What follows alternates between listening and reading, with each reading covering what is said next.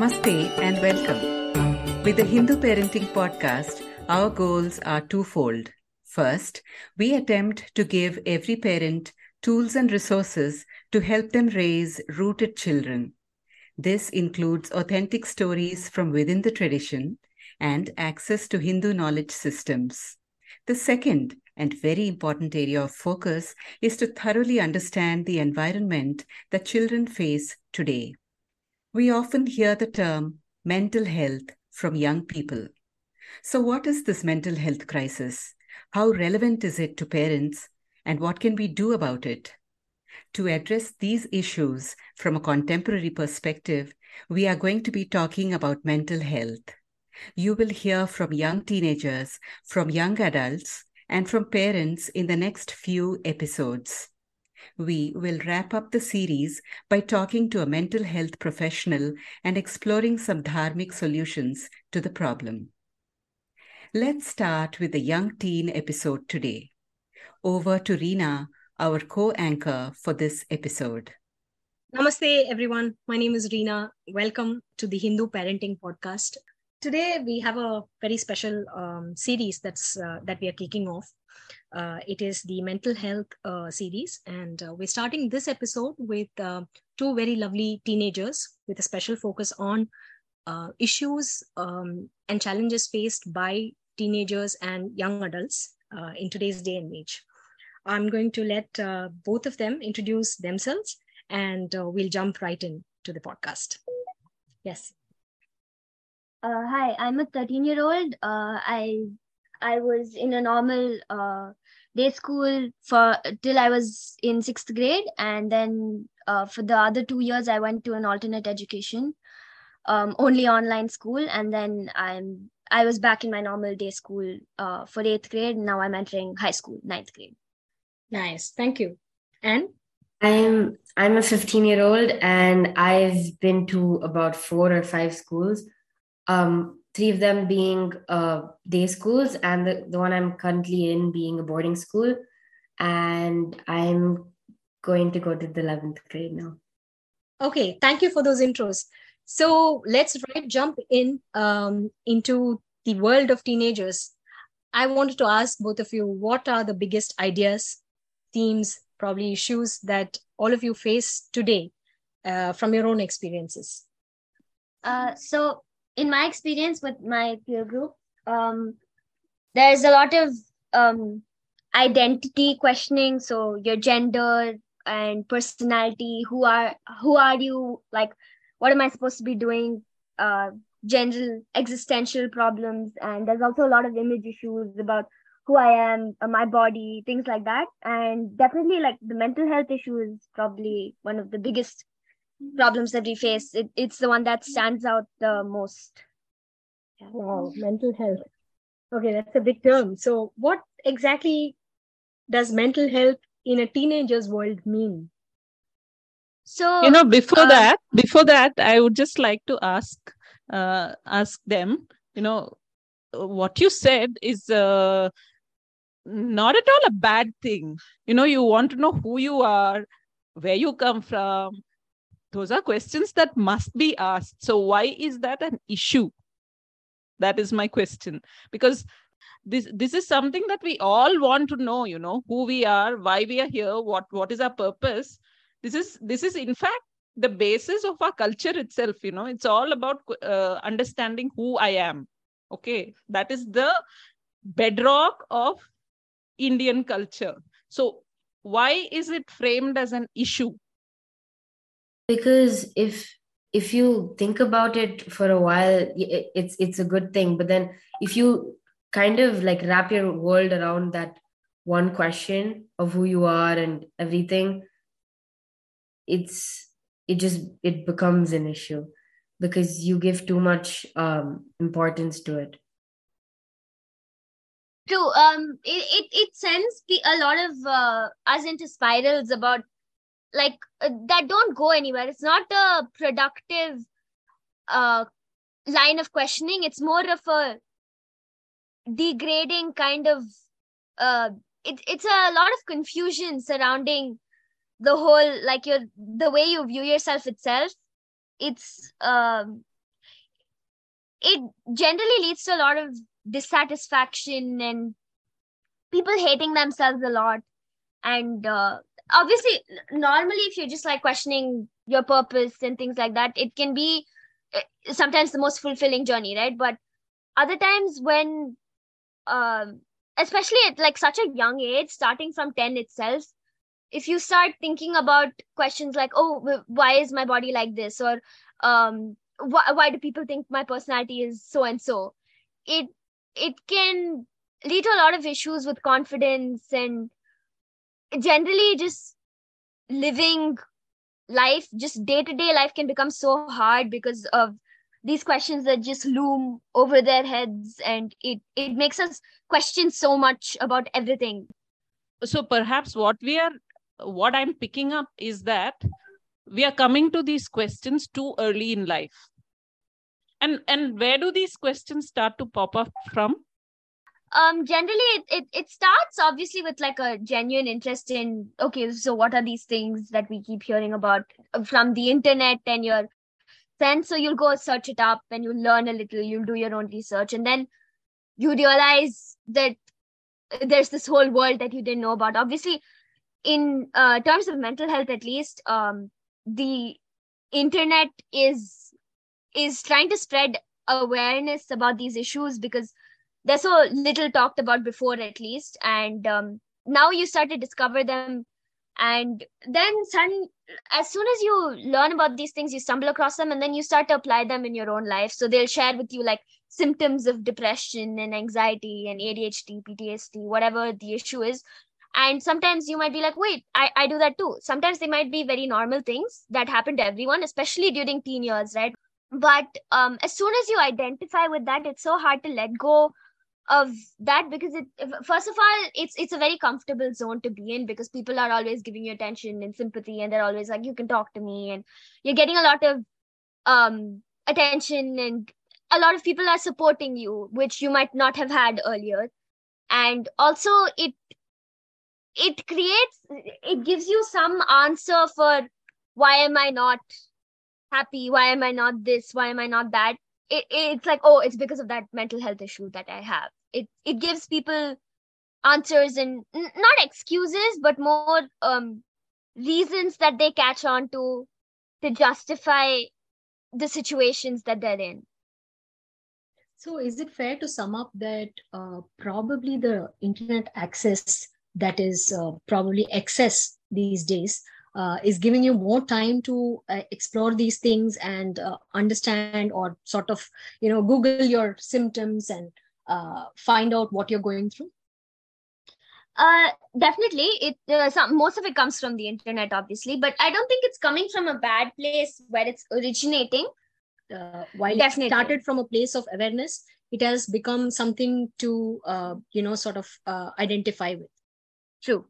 So when you face these problems, is this something that you're not able to go to an adult and discuss with for solutions, or is this something that you all seek solutions from somewhere? And any of those, do they work or they don't? Usually people would we seek help from either your friends or your internet, because adults, it doesn't seem like they'd understand what we're going through or something of that sort. So it's just a sort of comfort rather with your friends who see you on a daily basis and possibly understand what's happening to you better than your parents could. So you go to your friends, but they're not entirely they're not a reliable source of solutions more than comfort, because they might have their own issues and they're no experts, right? So when that doesn't help out, you go to the internet, which gives you coping mechanisms. It gives you solutions, but they might not be exactly fit to your context, because it's a very vast amount of information on the internet. So especially because most of the feed on the internet majority is in a foreign context. So especially in the Indian context, it doesn't work out for you. So when the internet lets you down and your friends let you down, you sort of resort to coping mechanisms like sleep, food, and other addictions. When you say internet, are you talking about just a Google search, or are there specific sources? Like, I mean, what role does social media play? Say Instagram. Does most of the information come from Usually, Instagram it or could Google? start off with a simple Google search, but then it takes you to websites like Instagram or Quora or something of that sort where people interact, right? Social media. So from there, you YouTube. get all sorts of opinions and thoughts. Okay, what would you Yeah. say is one of the most popular sites that kids go? YouTube, Instagram, TikTok, Reddit. TikTok has been banned in India, so not India, but obviously you can find these things on YouTube. So, yeah, I think all social media platforms are. Personally, Right. I would say it's like in our age group, it's probably Instagram. And as you're speaking about majority of the population, or at least that's what I'm gathering, majority of the population going through, this kind of identification with mental health issues. I'm sure, institutions that you are all in are also making some efforts. Is that something that is largely helping you all, or do you see that as something that's going to probably aggravate the problem? Is there any insights on that? So, institutions obviously they're slightly more aware of the problems that we face, and so they try to help. They offer solutions. They encourage discussions and things like that. At least in my experience with my school, it's a very open place for us, and we often have like assemblies and classes and things like that that explore these kind of topics. But most often, they seem as patronizing and sometimes even condescending. So they're they're just ignored or sometimes even ridiculed because people don't take them seriously. They're like, what will they know about our problems? So I mean, can you give some example of what kind of solutions, what kind of issues are talked about at these assemblies, and what kind of solutions are offered? Because we are trying to sort of understand why is it that they are considered unimportant and ridiculed. Because now, okay, you are not looking to parents, you are not looking to your teachers. The institution is bringing you professional help, and now you are rejecting professional help also. So what exactly, can you give some example of what could be some of the issues that they're trying to address? So one example is that my school recently had like a few we call them akkas, our seniors. They came and spoke about body issues, and they told us that they told us basically to not feel bad about who we are, and not have a negative image of ourselves, especially in terms of our physical appearance, and try to adapt healthy eating techniques. There's something called an eating disorder. Our school spoke about it, and we had a talk, and it was a really good talk. They explored all the points. They told us solutions. They told us, if you have like a problem, come talk to us. Anytime someone wants to actually go talk to them, the friends are always like, the peer groups are always just discouraging them and telling them, don't do all of that, they'll tell your parents, and oh my god, like don't do that, are you dumb, like what's wrong with you, why would you want to talk about these things, just don't just they won't understand, they'll tell you some stupid stuff to do, what if they tell your parents and all, you'll only get in trouble. It's definitely not explored as much as it should be. It's not made use of. And in terms of professional help, a lot of kids do seek it. In fact, some kids prefer it. Kids who do seek this, sometimes it does help them, and they learn a lot about themselves, and they're able to get out of the situations that they're stuck in.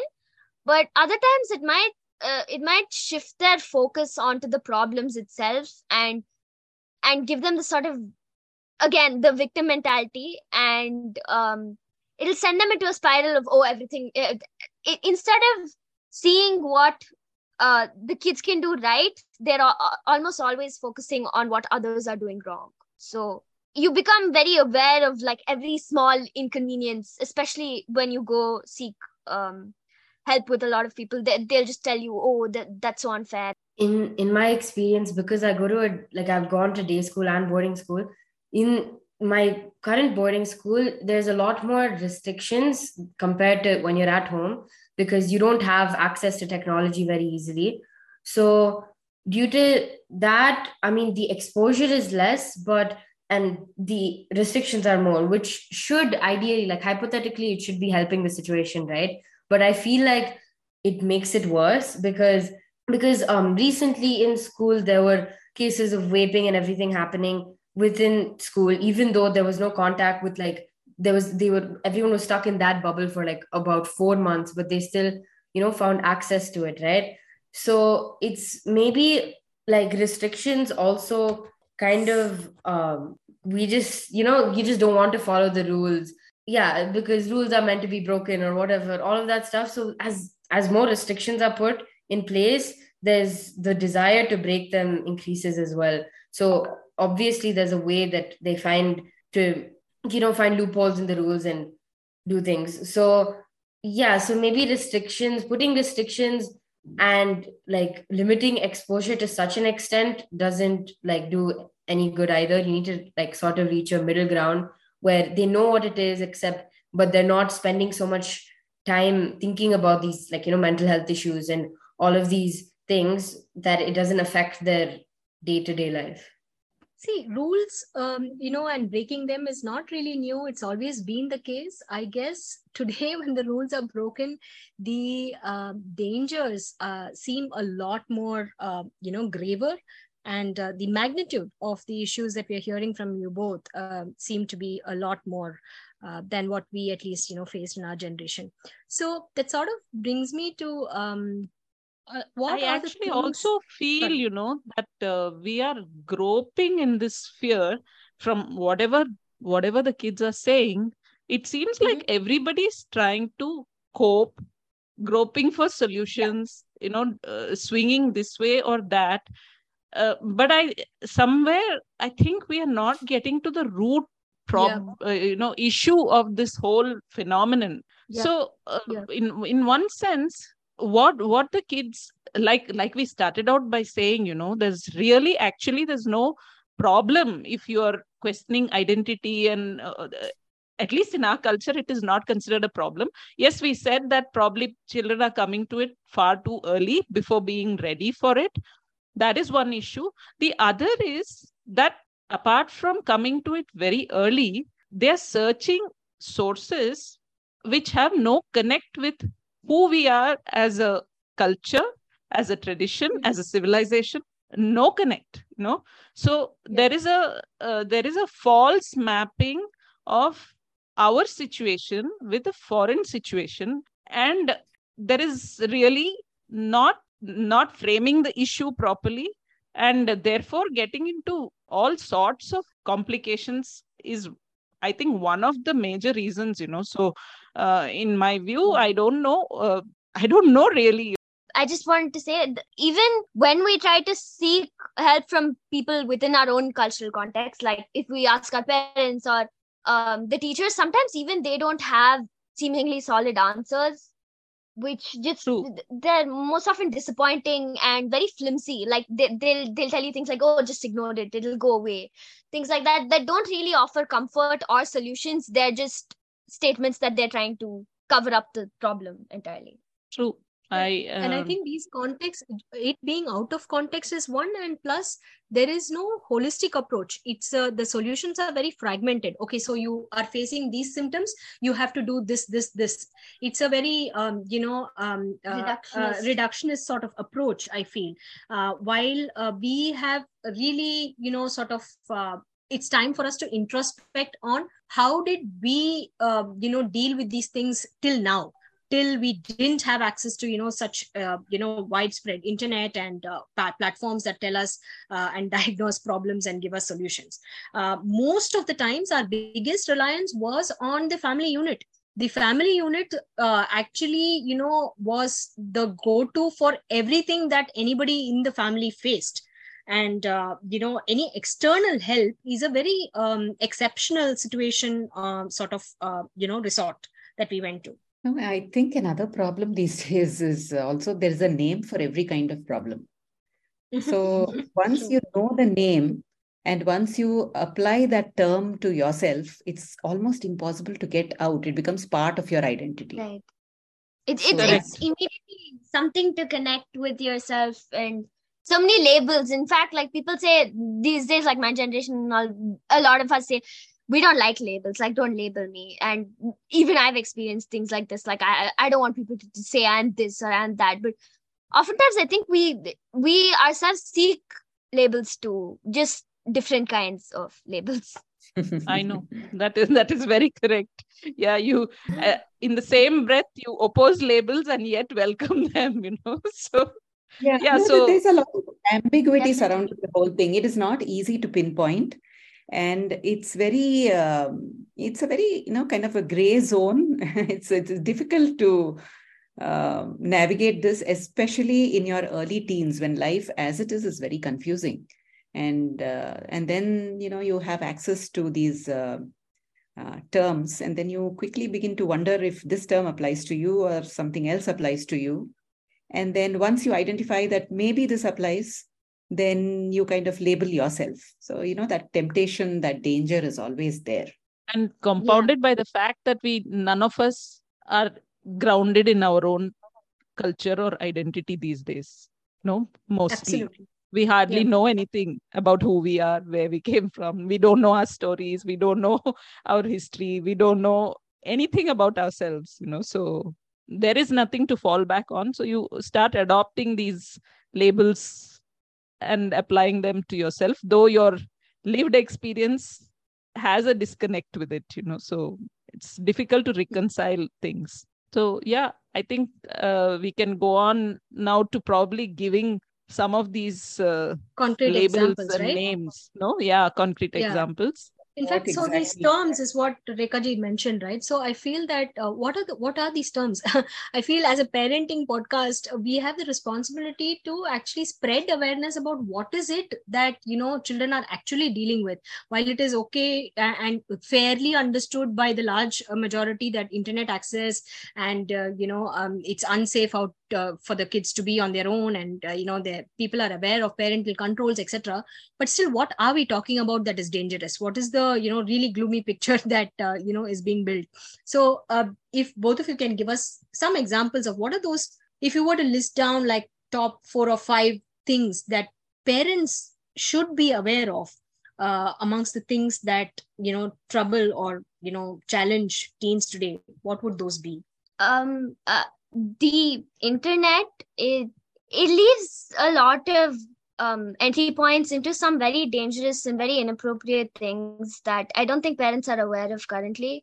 Like even if you're like a very innocent kid who just an average, like let's say 10-year-old, and you have a love for reading, you go onto the internet, you go to YouTube, you search up a few things, and you see a few recommendations. You're trying to explore your options, see what books you have to read. You stumble across a few things that are definitely not is something you should be exposed to at that age, especially. Can you give us Like some for examples? example, I don't know if any of the parents are aware, but there's this author, if I can say her name, Colleen Hoover.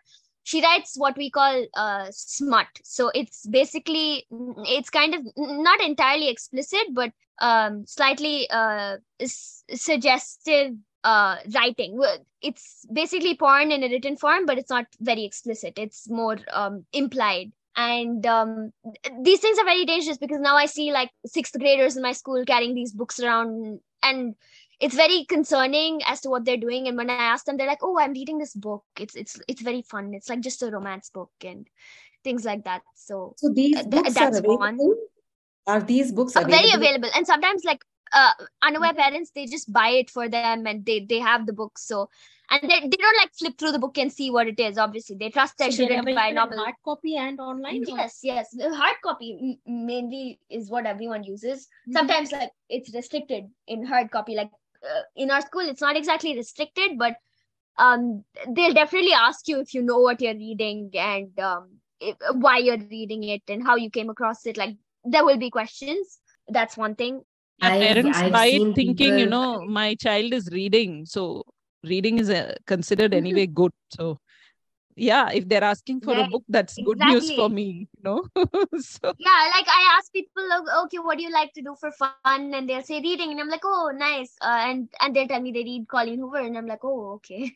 In our generation, anime is like a really, really big thing. So I have an elder sister, and when she used to watch anime, it's a lot better now, but it still could be because so most anime is like appropriate, and it could like there's a lot of genres, sports, and all of that, and they're really good shows to watch, genuinely speaking. But the issue here is that there's no good like reliable platforms that you can watch anime on, which is what leads to like you want to watch a simple innocent anime, and the only way you can find it, because it's not on like Netflix or Prime or any of that stuff, so then there's like suspicious websites on the internet where it's usually pirated platforms, and you have to go there to watch whatever you want to. So it ends up being like on these sites, wherever you click, like even if you just click on the search bar or you click the play button, they take you to ads, especially if you don't have an ad blocker. So it's unavoidable. You can't help but go to those ads. And if you like accidentally end up clicking on them, like genuine mistake, it takes you to very inappropriate sites. And you start off with just watching a normal anime, but then there's constant pop-in ads that lead you to inappropriate anime like ecchi or hentai anime, which is like basically anime porn. So something that started off really, simply, it just because of these random links and no good platforms to watch it on, it takes you to like a very dark place. So these can be controlled with parental controls, or they can be gotten out. Yeah, I feel like usually ad blockers work to keep these out, but sometimes some websites it's unavoidable. They just show up on the screen. There's no way to really control it. We'll see if Another way you get it like dragged into all of this stuff is through like games. It might be like, you're like playing a simple game like, I don't know, Candy Crush or something, but then there's always ads in games, right? And even like the simplest of games, they have ads that take you to other like, yeah, they take you to Play Store, and then you just out of like curiosity, you download a bunch of new games that you've never heard of before, but then they end up being like really suggestive in a way. It's not like explicit content, but there's another issue of vaping. It's basically a form of e-cigarettes. It's nicotine with a few flavors, and it creates this gas that you inhale. And it's something that surprisingly it's very popular, especially like among my age group. Almost everyone, like every school, every community has some kids at least who are regular vapors, and they have very unlimited access to these things. Like, how do they get access? Are their parents aware of this? No, so you generally like your it's mainly through siblings. So let's say you're a person in my grade, your sibling has some friends who are elder to them, they have some friends who are elder to them. Like that, there's a chain, and obviously, like as you grow older, you see a lot of things, right? And there are people from, especially from like slightly larger cities like Delhi and all, they come in from there, and they sell a few stuff. So they ask you like, you want weed or you want vape or something like that. And obviously the kids are all like trying to explore stuff, and they want to have their own like fun, right? So they say, yeah, sure, like let's try it. And the problem is that it's an addictive substance, so and it's seen as very harmless because vaping is not considered as bad for you. Yeah. A vaping point. I had one question on this vaping. I heard that the e-cigarettes, they come in all kinds of flavors that tempt 10-year-olds. Yeah. The packaging and marketing of these vapes and etc. They're very clever, and they're targeted to specifically young adults. It's very attractive and very colorful and flavorful and stuff like that. So obviously kids get attracted to it, and then they have like a hit of it, and it seems so cool and so fun and stuff. And the problem with vaping is it's a fairly new thing. So as per now, we don't know that it does too much damage. There is definitely damage observed, and there's not enough research to see its long-term effects. So it's a vastly unknown area, and we could be taking all kinds of risks, but no one would ever know until a certain period of like a few like decades at least for us to actually examine the impact that it has on people's bodies. So you're saying largely that this access is not known to parents, right? It is without definitely notice. Not. So what's the kind of age group that people have access to for this? From 10, 12 onwards. It starts from there. You get to know about it. You try it around like 12. What are typical situations where you get access to this? Is it something like a sleepover? Even within like your own gated communities, there are so many some elder kids of different age groups who will come and like who might offer it to you if you're friends with them and things like that. The whole cool kids gang it has very uncontrolled access to all of these things, and they'll definitely offer it to you if you're friends with them. I've spoken to people who they try to basically, I feel like after a point, it's not just people who are selling vape who are like marketing it, like, because in a way, like she said, they go and when like, elder kids who've already tried it or whatever, they sort of introduce it to people younger than them. And because you sort of, look up to your seniors or whatever, you think, okay, if they're doing it, it can't be that bad. And I've heard people defending themselves, like their, whole vaping addiction by saying that apparently it's not that harmful. It's only like 0.1% nicotine, something of that sort. But, you don't really know where they got those facts from. Don't know if their sources are like trusted to, make sure they're like unharmed. How expensive this is, and how what about the source of funding? I mean, kids do not have unlimited access. So I think like there are a few people in my grade who have done these things, and I've spoken to a few of them, and it's for most of the, at least like the rich kids, quote unquote, it's not a big deal. Like they'll just ask their parents for like $1,000 or something like that. They'll go buy it. Parents are absolutely unsuspecting. They think they're spending it on chips or whatever.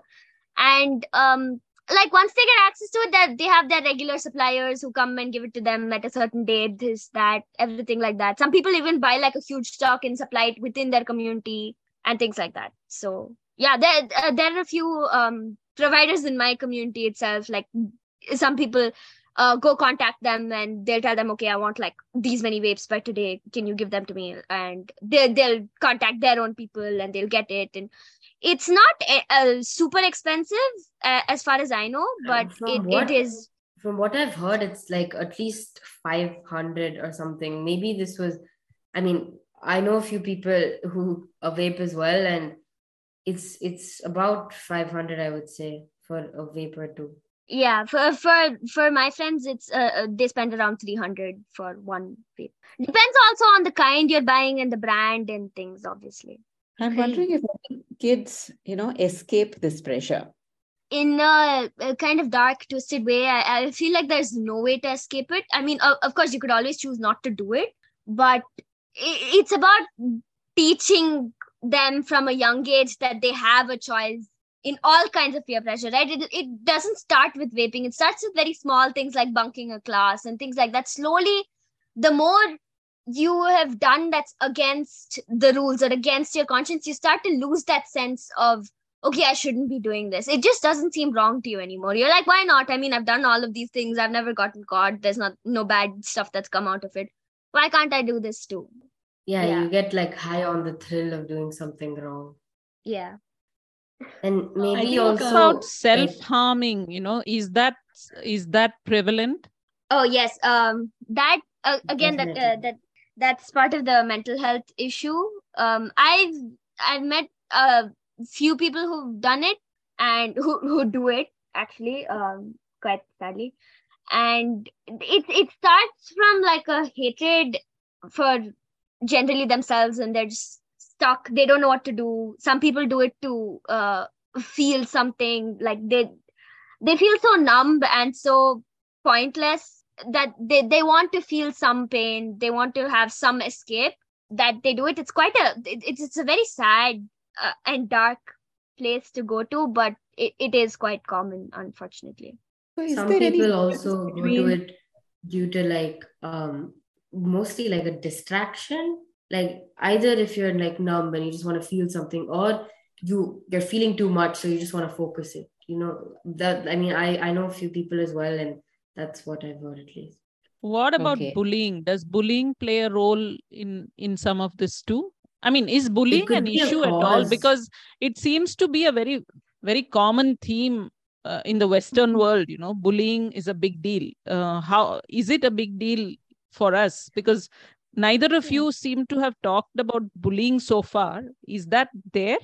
It's definitely an issue that most of us face, but it's gone from a more obvious, like what you see on these high school series or things like that. It's gone from the more obvious kind of very direct, like give me your lunch money kind of trope, to a much more subtle and in some ways more dangerous form of bullying that people don't really notice, but it's this kind of it's more a gaslighting into convincing people subtly and manipulating them into thinking that where they come from, or what they're doing, or the way they behave, or the way they talk, or what they see as right and wrong is dumb, it's backward, it's wrong, it's like, what are you doing with your life, bro, kind of thing. do you see a difference between boys and girls as far as all these things are concerned? Are boys more prone to it? Are girls more prone to certain kinds of behaviors? On the mental health thing, girls are definitely more prone to it, and because first of all, there's the whole body thing. It's definitely there for a lot of boys, but it's not as prickling as it is for girls. For girls, you see it everywhere. Like literally everyone I've met in my circles has some major insecurity that they just can't seem to let go of, and it's much harder for girls to move on, I would say, with these things especially. But apart from that, in terms of the other things, there's not that much of a difference. The whole the smut reading, all of the written forms of those the porn and everything, the smut that I told you about, that is more something girls are into. But in terms of like the hentais and the anime porn, like the actual like visual content or actual real porn, the actual stuff, then that I've seen boys do more often. Not much of a difference, but yeah, something that I've noticed. Okay, so I think there's one more screaming thing that we have to talk about. That is this whole question about gender and sexuality, which is all over the place. How big is it? Do people understand even the difference between gender and sexuality, what it entails? How many people are using pronouns and all sorts of pronouns? How big is this? It's become an extremely big deal because like we said, because you find exposure to it on the internet or even in your friend circle, in your peer group, they tell you about these things just to make you more aware of them, because it's a whole movement and everything, rights and all of that. It starts off like that, but then as you see more people identifying with it, it's just like how mental health issues like depression or anxiety or all of that, just like how they first started off with trying to spread awareness and getting people help, but it ended up being more of a comfort zone for people to gain attention. So the same way, this your gender and your sexuality and all of that, LGBTQ, all of that, it's become more of a like a method to gain attention rather than, I mean, it could be true about yourself if you identify as a certain gender or sexuality, it might be true, but I've seen that it's become a lot more common. Yeah, and it's not a background issue anymore. It's quite it's something that's discussed a lot in like in my friend circles and everything. We talk about it a lot, and there are a lot of discussions, like, and people are slowly starting to notice that it's become like a much bigger thing, and most people, at least from like my grade and everything, they just take a, oh my god, why, like, who cares about this kind of approach to things? So they're just like, they don't want to get involved in the whole politics of it. But if it comes to taking a stance, they're just they have this attitude of like, you do whatever you want, I'll do whatever I want, as long as you don't interfere with my stuff, I'll be fine. As long as I don't interfere with your stuff, you shouldn't have a problem with me, kind of thing. And obviously it's not wrong, it's definitely not wrong. In fact, it's one of the best, like, most sensible ways to deal with these things. And there was recently a debate in school, and a lot of people, they had some very like thoughtful and sensible opinions on how it's gotten out of hand a little bit, and it's become alarmingly a huger and huger problem.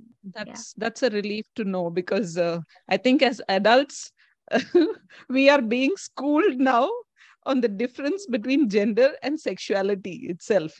For us, whenever we saw a form, that is something, gender was male female, sex was male female. Today now gender is a mental thing, sex is a biological thing. Come on, what is this?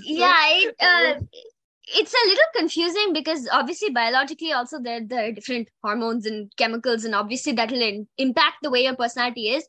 But there's also a division, like there are some genders, quote unquote, that you'll see right now that are not, I mean, I wouldn't consider them genders, they're personalities. Like there was something called cake gender a while back. It was to define people who are light and fluffy.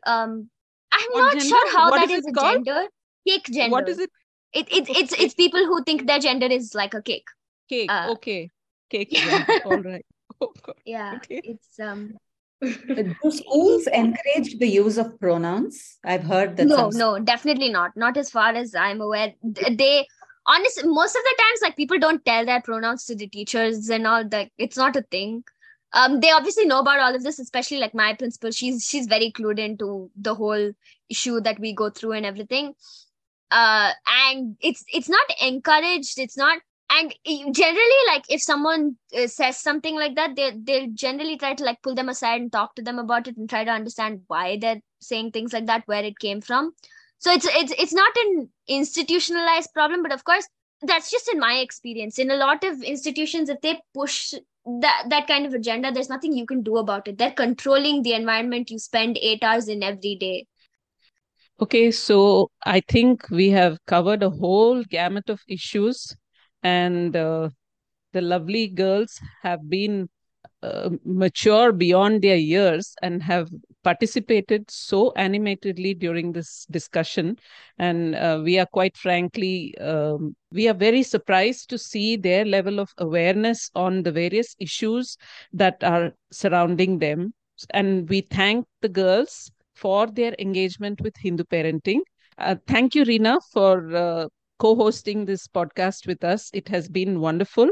And to all our listeners, namaste. We will be back with you with another episode on this mental health series. In our next episode, we will be talking to 2 young adults in their 20s regarding the problems that they face in their lives. So until then, namaste.